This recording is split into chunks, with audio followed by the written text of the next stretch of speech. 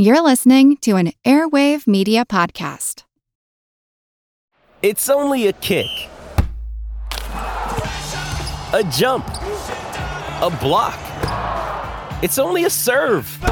It's only a tackle, a run. It's only for the fans. After all, it's only pressure. You got this. Adidas.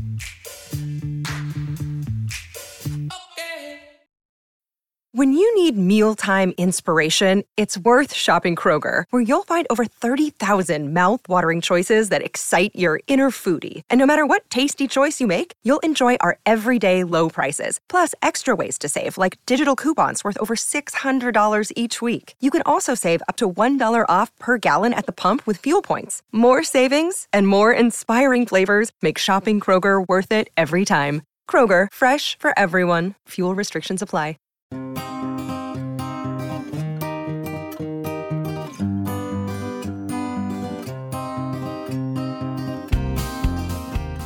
The deep sea is not the barren, lifeless desert that we once imagined. The variety of life that inhabits the abyss continues to surprise us. I mean, keep in mind that it's been only a few years ago that we discovered the Yeti crab, this crab that's covered in this sort of long hairs and just a fundamentally uniquely different type of crab. You know, that's a relatively recent worm. Osedax bonine worms were only discovered, about a decade ago. But the diversity of the deep sea, which scientists say may be as rich as a rainforest, is threatened by companies who want to strip mine the ocean floor. We may lose species, and remarkable species that really challenge our concepts of what life can do on Earth. We may lose them before we have a chance to even discover them. Are we ready to eradicate an alien landscape that we haven't yet adequately explored? I'm Seth Shostak. I'm Molly Bentley. Welcome to Big Picture Science, produced at the SETI Institute.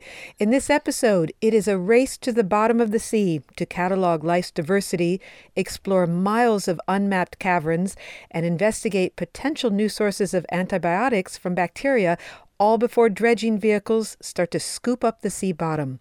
But the race also presents an opportunity. We as humans have not done a great job of conserving the world around us. And the deep seas are sort of our last chance to get this right, just once. In this episode, we go into the deep.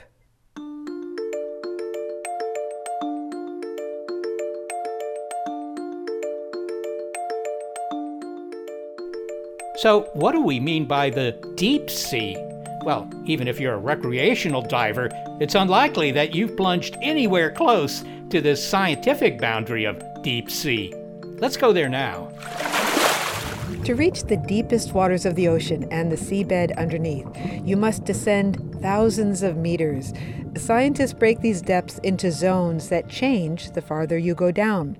The sunlight zone is where we begin. And that's the zone in which the oceans receive most of their light. That's where the plankton, both the phyto and zooplankton, both grow. That's where most of ocean life lives. But continue your descent beyond the sunlight zone. Oxygen in the water decreases, darkness and pressure increase as you pass into what scientists consider the deep sea at 200 meters. You are now entering the appropriately named twilight zone. I think the biggest key for scientists is where we think of where the deep sea begins is about 200 meters. And that's important for a couple of different reasons. One is 200 meters on average is where the last bits of light sort of drop off and you go to total darkness. And you start to see more what we think of as deep sea animals, greater occurrence of bioluminescence. A lot of the strange creatures that we think of like anglerfish and things like that is typically what we see in that zone.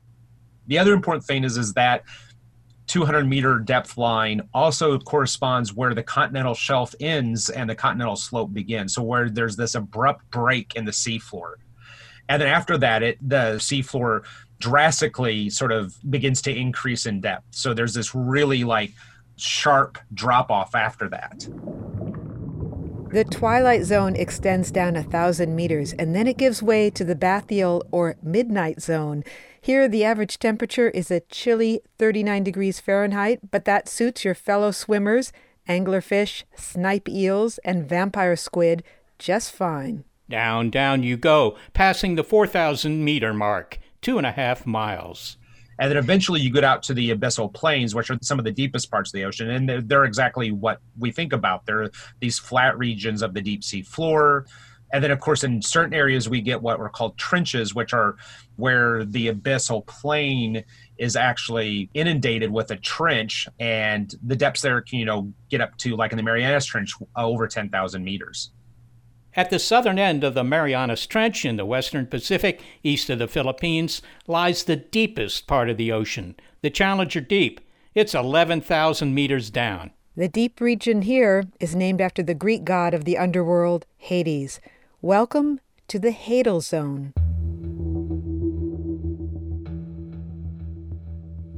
Okay, while it seems barely believable, there are creatures inhabiting these dark depths, thriving under pressures 1,000 times that at sea level.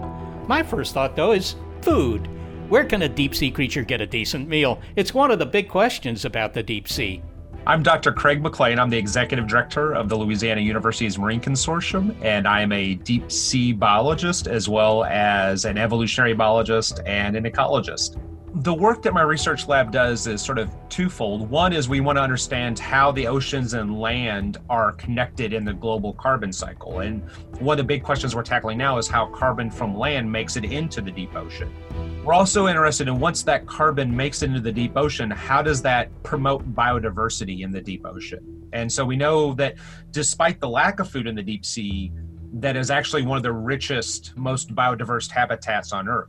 There are a few places like hydrothermal vents and methane seeps that have sort of the primary production of food and carbon, but by and large, most of the deep sea is relying upon food that is produced in the waters overhead or that comes in from land. Living things get their energy by either making carbon-based molecules or taking them apart.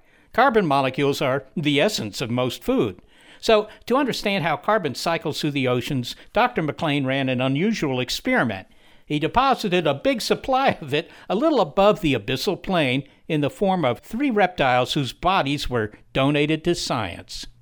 So they are 3 alligators that we deployed 2 kilometers in depth in the deep Gulf of Mexico.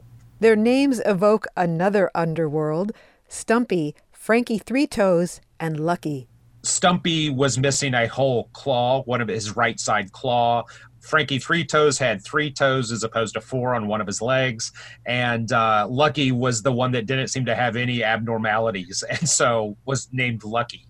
And so those are how we sort of begin to distinguish between them and the 3 different fates that befell them. And fell is the operating word. In the deep ocean, a large food fall is a big source of carbon-based nutrition. It might be dead whales, in which case it's a whale fall, or large pieces of algae in an algae fall. I mean, you get the idea. Dr. McLean's team wanted to know who would show up for an alligator fall in 3 spots in the Gulf of Mexico, 2,000 meters down. Well, here's what he learned, beginning with how he got Stumpy, Frankie Three Toes, and Lucky to sink and sleep with the fishes. We both have weights on them. Each of them had 45-pound weights on them, but we take them down to what's called a benthic elevator, which is essentially a cage with lids that's lowered down on a wire to the deep sea floor. And then on the deep sea floor, we use a robot to take and remove things from that cage, in this case, the 3 alligators and their weights. And then they're placed on the floor for the experiment.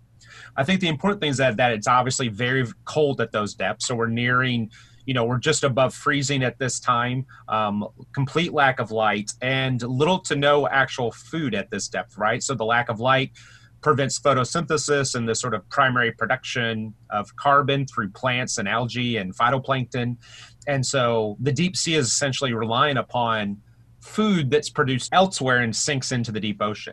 So could we say that the real question you had by dropping these alligators to the seafloor was you wanted to see what would happen next? You wanted to see who would show up to eat them? Absolutely. It's a question of once an alligator carcass makes it to the deep sea floor naturally, what are the animals that utilize that alligator for food? How quickly does it make it into the deep sea food web? And then where does that carbon go afterwards?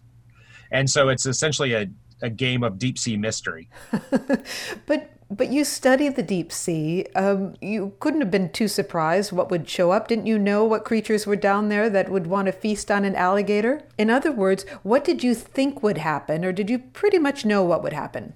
My research group believed that it would take longer for the alligator's internal flesh, so to speak, to be consumed. The alligator hide is quite thick. It's a formidable barrier, and we're actually quite surprised by how quickly the deep sea animals were actually able to sort of tear into the hide, so to speak. Okay, well, that gets us to a hint as to what happened. Well, Craig, what happened to the alligators when you went to check on them? Because they each met a different fate, didn't they? They did. And so in the first case, just after less than 24 hours, we were able to witness these sort of giant isopods, which are sort of 2-foot long roly-polies that occur in the deep sea, dozens of them sort of ripping into this alligator carcass. And at one point, they'd actually created a hole into the carcass and were eating the alligator from inside out. And so we were quite startled by how quickly they responded, how many of them there were. The second one, we visited several weeks afterwards, and what we found was that all that was left of the alligator was the bones that were covered in this bone-eating worm called Osedax. They sort of drill into the bones to extract the lipids. They're red in color, and they actually, when you see them, they look like a bit of red shag carpeting that's covering all of these alligator bones. I think they're called zombie worms. They are called zombie worms. Yeah, very much so. I'm not sure why, to be honest with you, since zombie worms are known for eating brains, and these are clearly bone-eating worms, but yeah. And we were kind of surprised at how quickly this all had happened. This was around the 40 to 50 day mark. So one alligator is devoured by the giant isopod, another by the bone-eating worm. Wasn't there a strange thing that happened to the third alligator? That's right. And so the third alligator, we actually dropped back down on the site with a remote operated vehicle about 8 days later. And we came up to the spot where we had put the alligator, and lo and behold, there was no alligator there. So, of course, the first question that runs through your mind is, are we in the right spot? But we had left a marker, an underwater marker out there where we had deployed the alligator, and the marker was still there. So we knew we were in the right spot. And of course, upon closer inspection, we could even see the divot in the mud where we had left the alligator. And about 21 feet away, we saw the 45-pound weight that the alligator was attached to, and nothing else, outside of a piece of plastic rope that we'd used to secure the alligator to that weight. And so we believe that something was large enough to actually consume the alligator whole, sever the line, and this is a 1/2-inch polypropylene line, so it's not easy to cut through, and then drag a 45-pound weight 20 feet. And so, there's only 2 or 3 different things that we could think of that actually would be able to do that. And we believe there was probably a large shark, either a large 6-gill shark or a large Greenland shark. We should say that I believe this was the fate of Lucky. Lucky was the one that... very unlucky. was the one whose rope was severed and then dragged off. And that's right. I mean, as someone, so my background is in mollusk. I think I always secretly hope that everything can be attributed to a giant squid. But we didn't think that was likely a possibility. Were you surprised that a shark would be down at, if it were a shark would be down at those depths? Well, we do know that sharks get to that depth in the Gulf of Mexico, but they're not frequent. And so we were kind of surprised to see that, one, there was a shark in the vicinity that detected the alligator, but one that would just take the whole thing whole and leave no trace of it behind whatsoever. I think we were found it interesting that each of these sort of alligators met 3 different fates. So there's a diversity of ways in which the food, this carbon from the alligator, can enter into the deep sea food chain, through much different pathways. And just how quickly deep sea animals can respond to that. We think of the deep sea oceans, because the temperature slows down biological processes, as essentially being a slow environment. But in actuality, this quick response of the deep sea biological community to this input of carbon sort of suggests that that's not really the case. Well, finally, Craig, this is such an unusual experiment. And what's the big picture takeaway of what it revealed to you about what we don't know about the deep ocean, and what questions remain for you? So One is, it's easy to think of the deep sea as something very remote and not connected to us personally in our actions as humans, or connected to what goes on land. And I think as we continue to explore these relationships, what we find is a very tight coupling of the deep sea to what occurs on land, whether it be, storm events that push wood out to sea, or the conservation of alligators in this case. And of course, the questions remain is how deep do those connections go? How much connection is there, and how tightly coupled is the sort of global carbon cycle and the roles that the oceans and land play together? Craig McLean, thank you so much for joining us. Thank you so much. I appreciate it.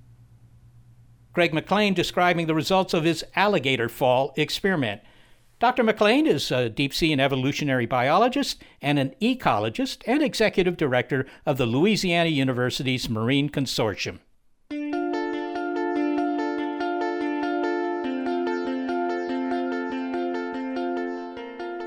Mining companies are ready with their dredging vehicles to scrape the sea floor, how they stand to profit, and what they put in peril next. Plus, what it was like to dive into the undersea sinkhole called the Green Banana, and how it got its name, of course.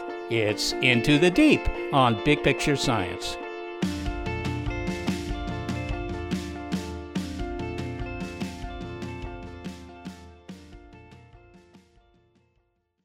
Another day is here, and you're ready for it. What to wear? Check.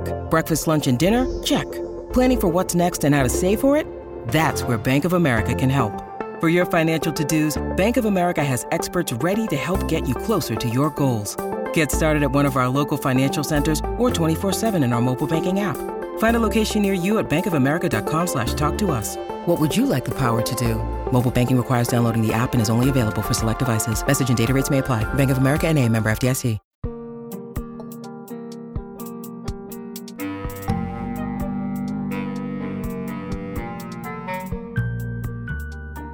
Most of the planet is deep ocean, yet we don't know much about it. We've only begun to discover the treasures of the deep sea, as we heard. But the definition of treasure depends on whom you talk to. For some fossil fuel companies, it is the oil and gas extracted from ever deeper waters. For some mining companies, the treasure includes manganese, nickel, copper, silver, and even gold, all present in deep-sea rocks called polymetallic nodules. While underwater mining regulations have not been firmly established, these companies have their dredging vehicles ready, waiting for an okay to start scraping up the nodules. Collectively, more than a dozen international companies are poised to begin history's biggest mining operation. And as one journalist put it, the consequences are unimaginable. But one person who is imagining those consequences is a senior scientist at the Monterey Bay Aquarium Research Institute, Stephen Haddock, who, along with oceanographer Anela Choi, outlined them in a recent op-ed for the New York Times. There's a couple things that are really acutely at risk. One is just the chance and the real possibility of losing permanently organisms that we haven't even discovered yet. There's a great deal that we don't know about the deep sea, and especially about the biology of the deep ocean. It also could potentially affect the entire health of the ocean. These mining operations are supposed to run for up to 30 years. These leases are for 20 or 30 years. They're releasing 2 to 3 million cubic feet of sediment each day. So if you imagine, multiply that each day by 30 years, and you've just been pumping this silt into the water column permanently, and it's not going to be constrained to that little box. It's going to circulate all the way around the oceans. So why are these mining machines so destructive? What is it that they do? I mean, physically, what are they doing? I would encourage people to look up some pictures of some of these mining machines that have been built. They look like a rototiller strapped to the front of a bulldozer, but imagine that this spinning wheel, almost like a threshing machine, is essentially twice as tall as a person. So when people stand next to them, they just look like miniature models. And so these can go along the seafloor and just scrape this swath of the surface sediments into their hoppers and then pump that material up to the surface. They run it through a blender on the ship, the processing ship, so it turns into not even a puree. I mean, it's finer than a puree. And so that releases all the toxic chemicals that are potentially in there. and turns what would be a mud clod into silty, muddy water. The effluent doesn't just, settle back down onto the seafloor? It doesn't actually sink. It's advected rapidly, and it's essentially neutrally buoyant in the water column at whatever depth it's released. Tell me, what's the effect on the wildlife? I mean, obviously on the seafloor, but also in the water above it, because, so this machine takes away the nodules, and, I'm some sort of weird fish because all the life down there looks alien to me, I have to say. But, I just go away for a while and I come back, a day later and the machine is gone and I'm still happy, right? Or am I not happy? Well, probably not too happy. The boundaries in a lot of ecosystem, the boundaries are really important areas where a lot of things happen. And on the seafloor, it's the same way. That zone just above the seafloor and into the top bit of that sediment is where so many of the interactions happen. That's where if something falls to the seafloor, everything comes to scavenge it. A lot of things are also burrowed into the sediment and relying on these things falling down from the bottom. So that whole ecosystem is non-existent after it. It's not like it has a chance to recover. There's just nothing there to recover. So, Steve, what happens to the filter feeders down there that are making a living by just swimming through the water and ingesting what comes their way? A lot of the discussion of the impacts of mining have been framed around how it's going to affect the seafloor itself. And what was the real eye-opener for me was starting to think about how it's going to affect the water column. So one common strategy in the deep sea is to deploy a mucus net. And if you look at electron micrographs of these things, they're amazing. Like they look like gauze, but on a microscopic scale. And those are filtering particles out of the water column. And there's a bunch of organisms that do this. There's polychaete worms, which are more or less relatives of earthworms on land. There's a whole bunch of organisms called larvaceans. They look like little tadpoles, and they inflate a mucus house around them and then pump water through that. And if some percentage of that is this non-nutritive clay, mud, they're going to suddenly be starving, even though they think they're eating. They're going to be consuming things that are not nutritious and potentially toxic. And they affect the life that's considerably above them? I mean, if I'm in the sunlight zone of the ocean, do I sense what's gone on below me? Yeah. So one of the ways that this deep ocean is connected to the shallow ocean is through vertical migration. That twilight zone is essentially a highway where on a daily basis, organisms will migrate all the way nearly to the surface at night and then go back down as a refuge during the day. So they're trafficking both material from the surface down into the deep sea, and their biomass from the deep sea comes up to the surface and could potentially feed organisms that live there. So it is connected, even though the deep sea part of it seems very distant. And Steve, then there are the hydrothermal vents, maybe the site of the first life on Earth for that matter. But, there are these things down there, the big chimneys, if you will, with stuff coming out the top. What's the consequence of destroying these things? Well, there's three types of mining that are usually discussed. The third type are these hydrothermal vents, which are more like a volcano erupting underwater, essentially, with fluids coming out, and they can be rich in gold and other minerals. The problem with those is that, to me, that is like mining the Grand Canyon or Jasper or Bryce or one of these national parks. They're like a postage stamp, they're like these international heritage sites where we first discovered chemosynthetic life in the deep sea. And it's just chilling to think that those might just be scraped off as a mine when it's like, they have they're individually named with these kind of whimsical names. And so, unique, and just they should be cherished and not just extracted for a handful of minerals, I think. I think you said in an op-ed that you wrote on this subject that these metal nodules could be as old as 14 million years old. Why does it take so long to form one of these things? What is the formation process? They're precipitating the dissolved chemicals out of the ocean itself onto a little nucleation site. So in other words, I don't know if people have played with those salt crystals, grow your own salt crystals at home, where you have a little string hanging down, and then just slowly, literally, molecule by molecule, those layers built up. So it's not like lava erupting or something where it extrudes out a whole bunch of this material at once. It's it's really coming out of the chemicals that are dissolved in the seawater itself. It's just a very slow accretion process for the crusts, the cobalt crusts that are a target of mining, and for these manganese nodules that are on the seafloor. Well, these machines, the companies behind them are after something, and what they're after are these metal nodules. The total amount of financial reward for that material is quite high. I mean, we're not talking about, hey, let's go down there and find $10,000 or $100,000 worth of artifacts from the Titanic. I mean, this is over an enormous area of ocean, and the financial rewards can be considerable.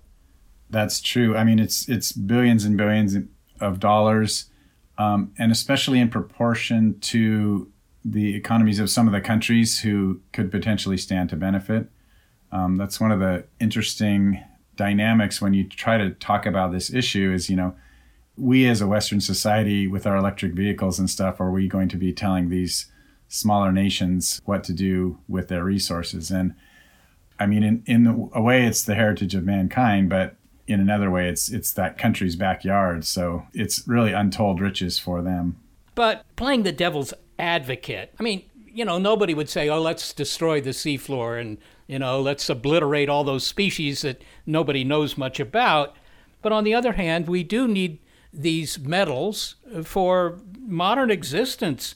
So isn't there a certain inevitability about mining the seafloor? I hope it's not inevitable. I mean, when we were writing our op-ed, we went back and forth over if we should say if mining begins or when mining begins. We were trying to decide what was the more accurate and hopeful phrase there. I mean, there's certainly a demand. We just want people to enter into it with their eyes open. And that includes not just the environmental impacts, but our connectedness to the ocean. Again, it seems remote, but it really is connected to the atmosphere, to food resources, and for island economies with tourism and other ways that they benefit from the presence of a clean, healthy ocean. Steve Haddock, thanks so very much for speaking with us. Thanks, Seth. It was a pleasure. Stephen Haddock is a senior scientist at the Monterey Bay Aquarium Research Institute, and you can find a link to him and his New York Times op-ed about the dangers of deep-sea mining on our website, bigpicturescience.org. Well, there's no better way to get into our next subject but to plunge in.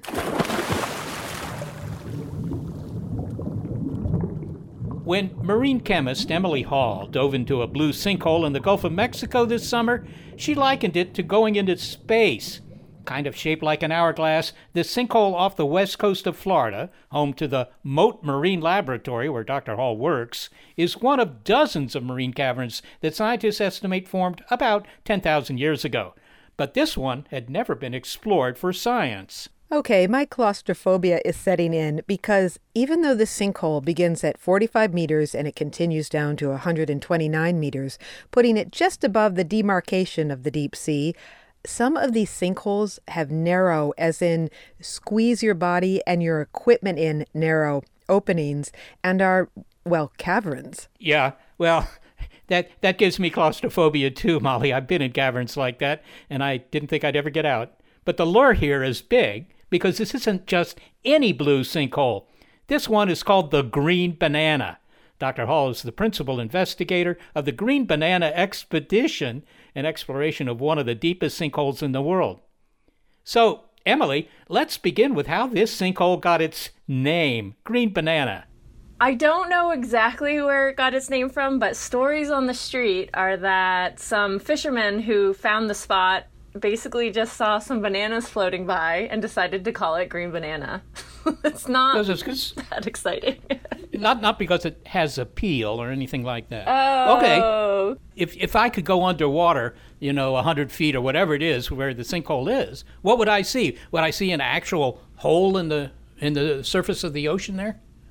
You really would. If you were diving off your boat into the water, you just kind of have to know where it is, or have lines there already. And you start swimming down and you don't see anything, And then all of a sudden this dark hole starts to appear, this dark circle. And you're just like, what is that? Until you get down to it. And Green Banana doesn't open up till about 150 feet. So think about diving down 150 feet until you can actually reach this hole. Well, order of magnitude, how deep is it below the ocean bottom there? I believe the deepest that any of our divers got on this dive was about 420 feet deep below the surface of the water. So from the top of the ocean to the bottom of this Green Banana is about, I don't know, that's about the height of the Washington Monument. I mean, that's a long way. It's a very long way. Okay, well, describe your own experience. I mean, what was it like when you went down in there? Well, the opening of this hole is about 100 feet across, actually. So the opening, you could swim the length of it. You can see from one side to the other. So it's easy to get to as far as just, size of it, but it's not easy to get to because to dive down to 150 feet, you have to have courage, you have to have the right certification, you have to be able to be calm. And on top of that, like just the excitement of it, we're carrying a bunch of scientific equipment with us too. So we have to be able to handle all of that. And I'm not going to lie, as soon as I saw this hole for the first time underwater, I squealed with joy through my regulator. You could hear me underwater going, ee! Because it was so cool. But you definitely have to have nerve. I'm told that the people that do dive all the way down are very specialized, not only in terms of training, but also in the kind of equipment they carry. I take it that's all because of the threat they'll get the bends? The bends is one concern. There's running out of air is another concern. And then the different types of air that you breathe, we change our mixes as the deeper you go. And so they also have to carry a lot of different extra bottles with them. Most of our guys that went down to the bottom were on rebreathers, which actually recirculates the air that you're breathing. Really high-tech, awesome, very expensive gear to dive on. But you have to go through a lot of training to be able to get to that level. Think of like an astronaut in space and the equipment that they wear. It's very similar to that. Well, you've likened this to going into space. I mean, yes, in terms of the equipment, I can imagine that. But is there any other resemblance, if you will? Oh, absolutely. I'm not an astronaut and I haven't done any kind of space training, so I don't know for sure, but I envision that when you go, we're floaty, just like you are in space. You kind of bounce around. Because of our equipment, we're able to create neutral buoyancy underwater, so you can just kind of bounce or just kind of float through the water. Also, what you're hearing is just the sounds of what's going on underwater. You're no longer hearing what we hear on land or, on the surface of the boat or anything. So it's just a whole different world, a whole different environment under there. What causes these sinkholes? I mean, why is it that you get this giant abscess in the ocean bottom there? Yeah, that's a great question. And we believe that these holes that we've been studying were probably formed about anywhere from 8,000 to 10,000 years ago, back when Florida was much wider, sea levels were lower, so the Florida shelf was out of the water. And so just like we have sinkholes and springs on land in Florida because of our limestone geology, our karst topography, they formed back then and they just managed to not fill up and stay underwater as a sinkhole or a spring. So this is a sinkhole like you might find in, I don't know, your backyard, although most people don't, but, it could be. And then it got flooded with water, so it becomes an ocean sinkhole. So what prompted you to do the dive, other than the excitement of it all, and it does sound pretty exciting? What were the scientific questions you were trying to answer? So we have quite a large team working on this, asking a lot of different questions. The ones that I was most interested in include what's the chemistry profile going on in these holes. One of the things that I do a lot of research on is climate change and ocean acidification. And we know that in these holes, they're very unique environments, both with nutrients and pH and temperature and light and any type of water quality parameter you can think of. And so we know they're different from the above it in the rest of the Gulf of Mexico. And so I really want to understand why it's different and why it's maintaining such a diverse ecosystem right on these holes. Yeah, well, that seems like an obvious question. I mean, I don't understand. I'm obviously not a marine biologist or chemist or anything like that. But why should the water in this hole in the bottom be any different than the water above it. Right. That's a big question for us. And there are so many holes out there. There's more than 20 that we've actually verified, and we've gotten reports of so many more. What does that mean? Why, and is the water chemistry and the water biology, is the biology different in all of these holes? Are they the same? We have so many more questions now that we've been doing this. And have you found anything of interest so far? Yeah, well, Green Banana is the second hole that we've studied on this project. The first one was called Amberjack Hole, and we have already seen major differences between the two holes. We think one was an old sinkhole and one was an old spring. They're shaped differently. One's deeper than the other. The chemistry is different in both of them, and so we're still working out the data, trying to understand what it all means. But biologically, they're different too. We found different things at both of the holes, some similar things, but we're still investigating that. Do you also sample the bacteria there? Yes, we do. One of our colleagues from the Georgia Institute of Technology are specifically looking at the microbial community. And so they've already found some really cool things. In fact, they've submitted a paper, hopefully a scientific journal article already. They are definitely finding some really cool things. So you say that there have been some studies of the microbial life in this hole. Can you get perhaps some interesting antibiotics out of those guys? Or maybe. That's not actually my field, but I am working with colleagues who are looking for that type of information in the ocean. I'm looking to see if they can find antimicrobial properties on organisms that live in the ocean, or just even in the water within the ocean. So I know there are people looking at it. It's just not me. Okay. Well, finally then, Emily, you're going back to the Green Banana? I mean, I take it that this is going to be perhaps a career-long interest or maybe a lifelong interest. Yeah, I really hope so. We are definitely going back. We're going back in May of 2021. Fingers crossed, nothing keeps us out of the water. But yeah, a lot of our work is based on projects, what we have funding for, different projects, and hopefully we can build off of this project that we'll be completing next year.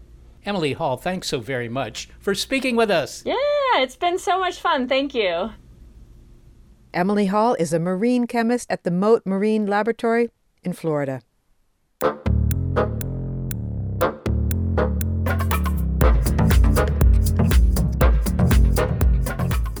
Could eavesdropping on deep-sea creature conversations help guide efforts for conservation? The mining noises are expected to be louder than even a rock concert. So what we expect is if that kind of thing happens, then our recordings will be dominated actually by anthropogenic sounds and not the natural sound itself. It's Into the Deep on Big Picture Science.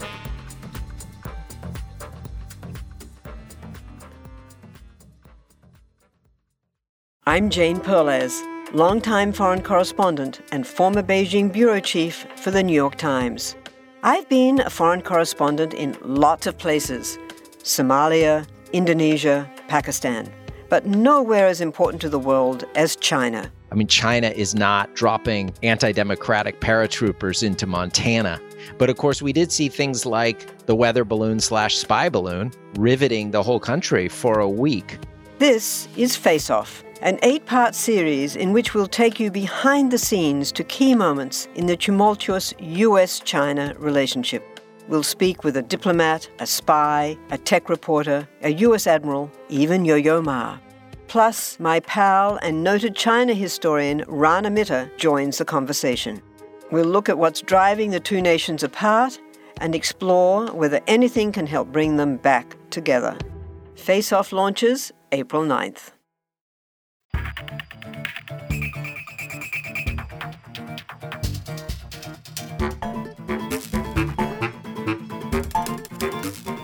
Okay, well, now a story about studying the deep sea that's both unusual and novel. What if we could harness information-rich sound waves to monitor and help conserve the deep ocean? Acoustic monitoring, it's a growing field of ocean science. In fact, you may recall we did a report about scientists who played audio underwater of healthy populated coral reefs to lure fish back to reefs that were dying. Scientists have long listened to the sounds of the sea, whether it's the haunting call of whales or the engines of cargo ships. But only recently have deep-sea biologists such as Chong Chen of the Japan Agency for Marine Earth Science and Technology, or JAMSTEC, tuned into the deepest parts of it. By establishing baseline soundscapes of healthy habitats, he thinks scientists can monitor how habitats change. So Dr. Chen lowers hydrophones into the deep ocean to eavesdrop, although we begin with his description of an animal in shallower waters whose vocalizations surprised him. So we don't think of soft-bodied animals like worms to make significant sounds. But recently, it was discovered by a research group in Japan that actually soft-bodied polychaete worms make click noises, very loud click noises that resemble sort of click noise you would expect from dolphins or other larger mammals. And those sounds are loud and you can hear them from quite far away. And that is the sort of sound they make during what is known as mouth fighting when they confront each other. Mouth fighting? Mouth? Yeah. And these, just to be clear, these are worms that are on the bottom of the sea? Yes, they live in relatively shallow water, about 100 meters deep. And nobody knew they made any sound before this discovery. Okay, so the sound is coming from their mouth. Yes. Okay, but I would assume that the animals down at the bottom of the sea make all kinds of sounds in all different kinds of ways. What other sounds do animals make and how do they make them? So with whales, for example, and dolphins, they have special organs behind what you call the melon of their head, and they have this organ that use pressurized air, and they make click noises and whistles that are unique to each species and individuals.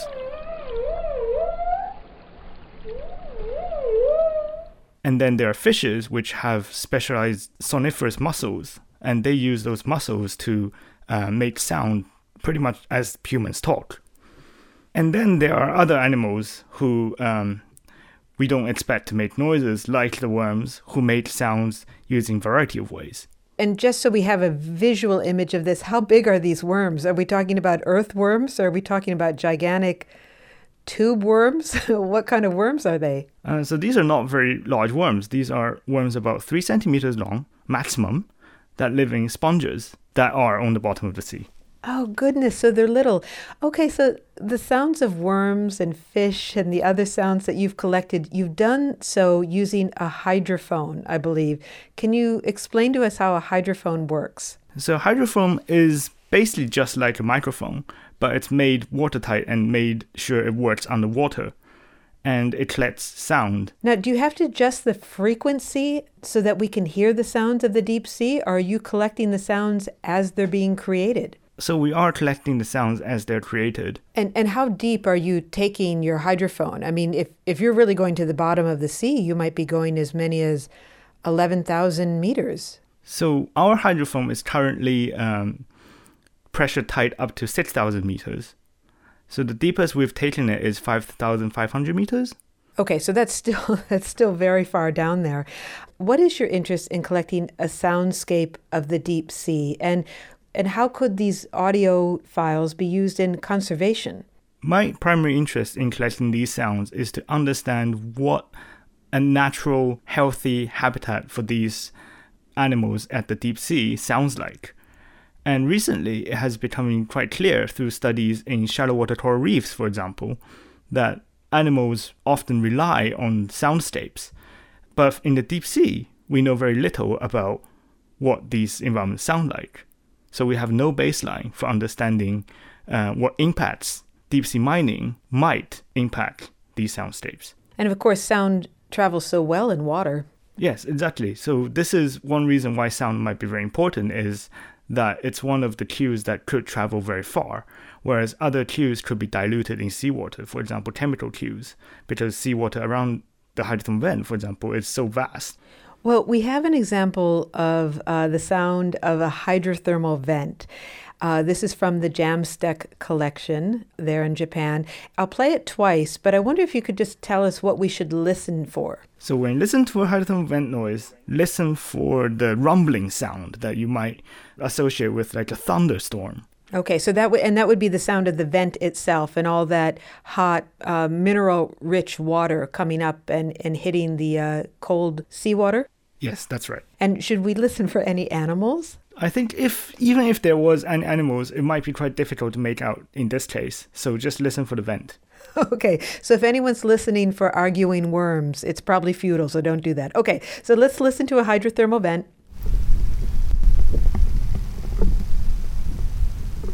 So listening to that, I didn't hear deep rumbling, sort of more like the sound of a waterfall. It seemed quite gentle. Mm-hmm. So waterfalls actually make more high-pitched sound, but this is much more low-pitched and sort of a quiet rumble, if you like.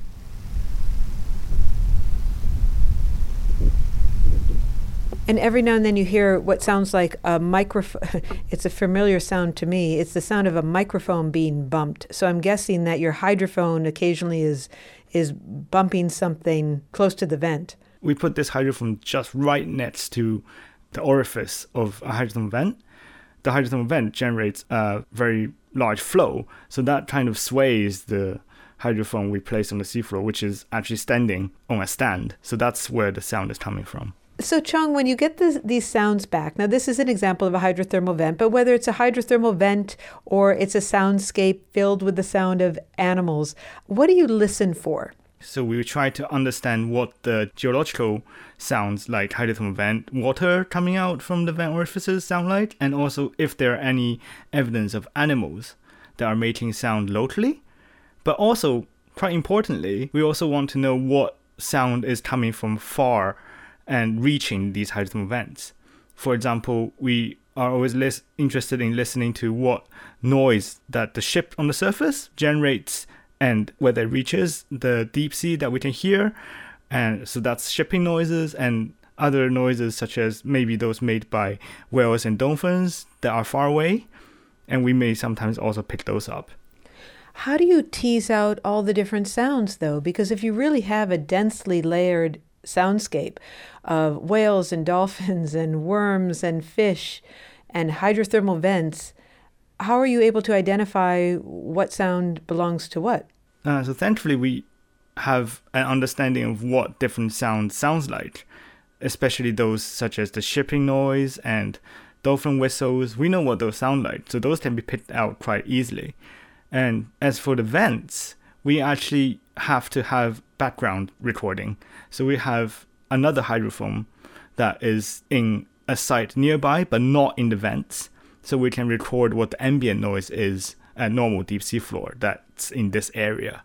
And then we compare that to the recording from the vents. Are you picking out the different sounds with your ears, or are you using a computer to analyze the sound waves? Both, actually. So, of course, our ears are very useful, but sometimes you need the computer programs to pick out the different components of a soundscape. So tell us again how this could be used in conservation or understanding ecosystems. What sort of change might you detect in these audio recordings, and what would that tell you about what's happening on the deep sea floor? So already we can hear, even from our recordings, the shipping noise from the surface coming from ships. And that is a sound that the animals don't expect. So if this kind of sound can reach the deep, then surely if a mining expedition happens, then that noise, as we know, because we know the hydrothermal vent sounds are only about as loud as our daily conversations. But the mining noises are expected to be louder than even a rock concert. So that will mask the sound we can get from hydrothermal vents. So what we expect is if that kind of thing happens, then our recordings will be dominated actually by anthropogenic sounds and not the natural sound itself. And that has profound impacts on animals that rely on these sounds to find their homes. Chong, are you a diver? Do you do deep sea diving yourself? Yes, I have dived multiple times in a research submersible and seen hydrothermal vents through the windows of submersibles. So the human eye is an amazing thing, and the vividness is just very different. And you can see these animals in much higher resolution than the cameras will allow.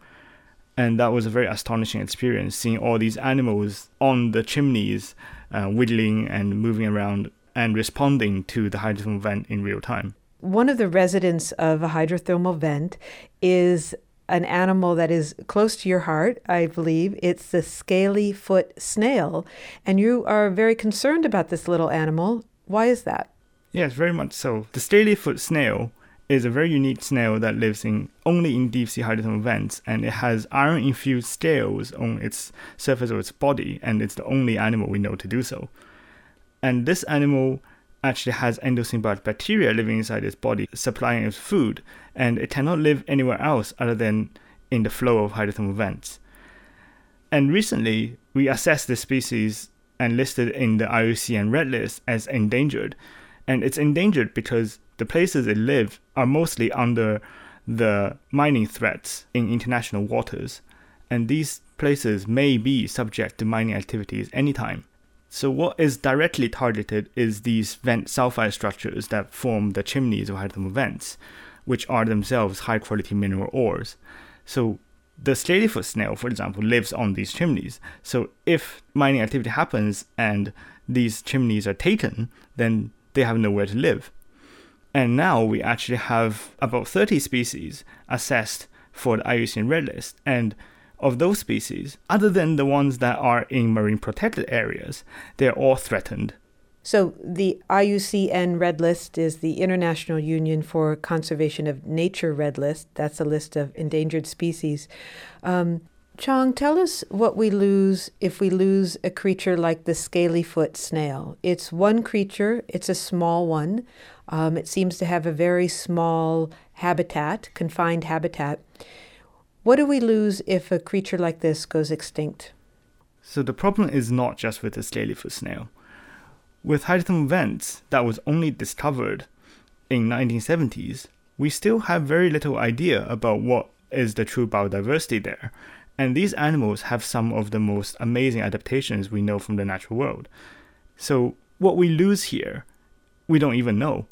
And we should be well informed before we make such decisions to mine the area.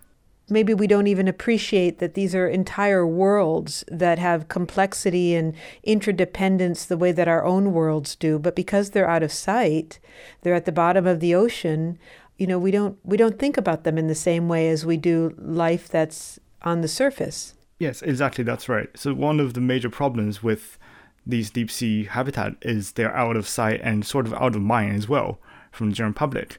But since the deep sea of international waters is actually a heritage of mankind overall, we are all stakeholders in this, and it is important that we are aware that these animals and environments exist. Chong Cheng, thank you so much for speaking with us, and good luck with your work. Thank you very much. Chong Chen is a deep-sea biologist with the Japan Agency for Marine Earth Science and Technology.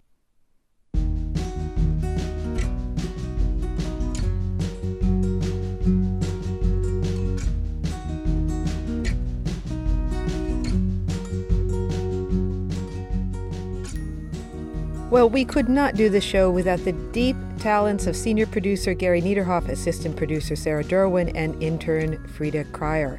Thanks to you all.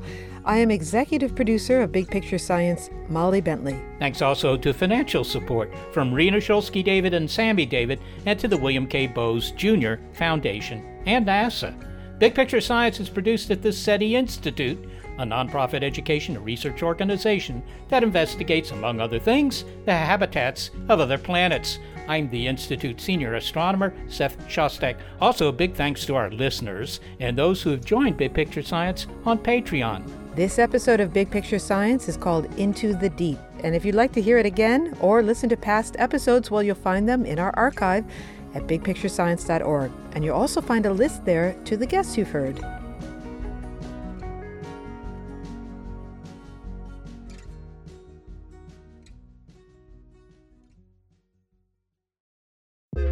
The world is constantly changing and transforming. Cut through some of the noise with What's New with Wired, a podcast that goes in depth on the latest news in technology and culture. Their award-winning journalism will help you make sense of what's happening in the world. Listen to What's New with Wired wherever you get your podcasts. That's What's New with Wired wherever you get your podcasts. Tech moves fast. So keep pace with the Daily Crunch podcast from TechCrunch. With new episodes every day, this podcast will give you a quick overview on everything you need and should know about startups, new tech, regulations, and more. Listen to TechCrunch Daily Crunch now, wherever you get your podcasts. That's TechCrunch Daily Crunch, wherever you get your podcasts.